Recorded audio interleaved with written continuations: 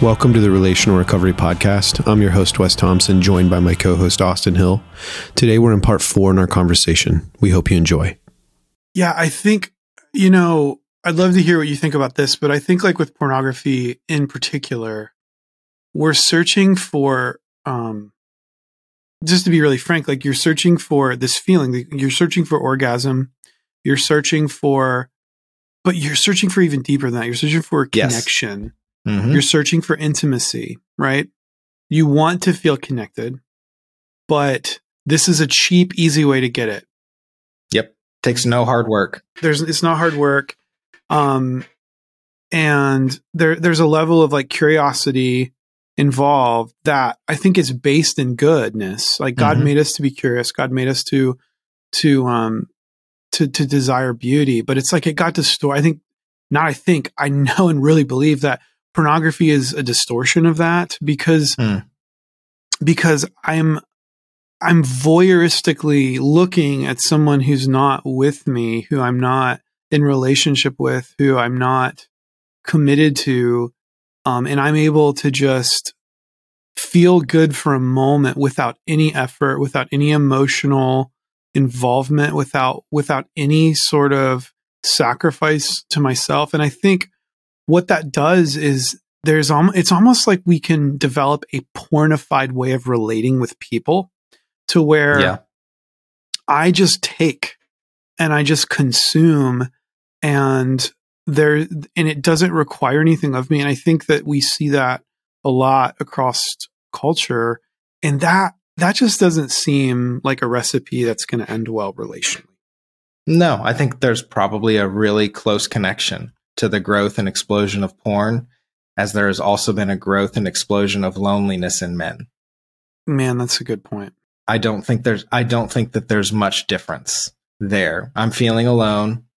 It takes effort and it's scary. It takes courage to put myself out there in the world just to make friends, just to introduce yourself. When you can experience for a second the most intimate thing with someone else without any of that effort, it's like the ultimate, like if you think about the ultimate relational goal is to be in deep relationship with somebody else. And one of those byproducts could be sex, right? And so what we're saying is like, I'm really lonely.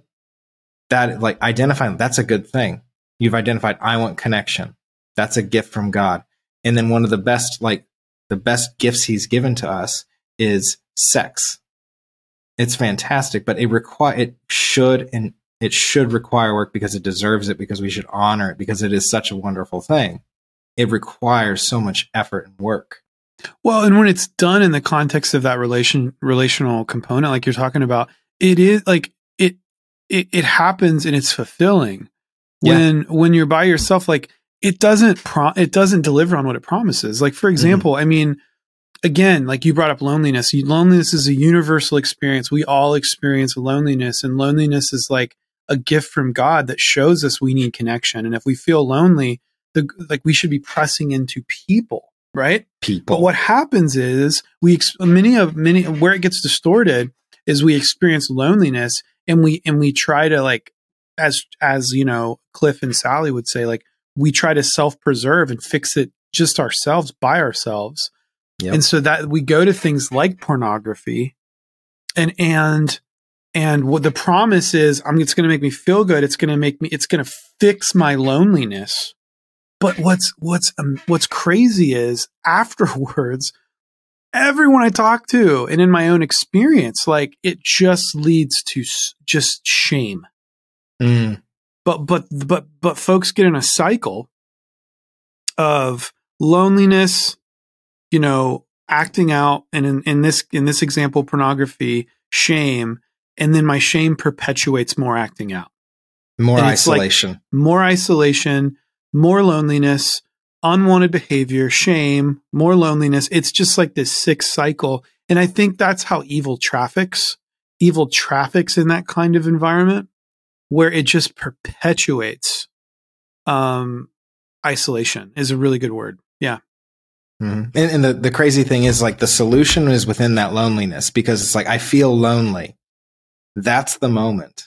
If you're like, so what do we do with this? Like, because I guess we are honing in on a very specific thing. We could talk for a very long time, but this isn't going to be a very long conversation where if we're identifying that like I am lonely, that means that like I am identifying that I need connection. That is what I need to do. We need to like tell ourselves a different story. When we feel lonely, like can we see that as, oh my gosh, I got to do something because I got to get away from this feeling of loneliness. But really, what if we saw it as an invitation? An invitation from God that, man, I'm actually longing for connection. Where can I find good connection? Right. And I think in our context of the refuge, like, man, I've got people around me that care, that genuinely want to know me and be known. And it's like, that's what my soul longs for more than anything. And when I'm faced with the difficulties of life, oftentimes I go to the things that actually harm me, not help me. But loneliness can be seen as an invitation from God to press into real, true community, not a counterfeit. And sex can be used as a counterfeit to connection if it's not used appropriately. Yeah. And oftentimes, for many folks across the board, that's porn, or it's just having a bunch of, illicit sexual encounters. It could be, getting on, I don't even know if this is a thing anymore, but like Tinder and just like finding a quick like hookup. You know what I mean? Like, yeah. But I've never talked to anyone. I've talked to many people that are engaging and have engaged in these behaviors just out of curiosity, just listening to learn. And I've never heard somebody tell me, man, I feel great when I do it. I feel connected. I feel, it's not that, it's transactional. It's like, even you brought up earlier, like conquest. Thanks for listening to this episode of the Relational Recovery Podcast. We'll be back tomorrow with part 5 on our conversation. We'll see you then.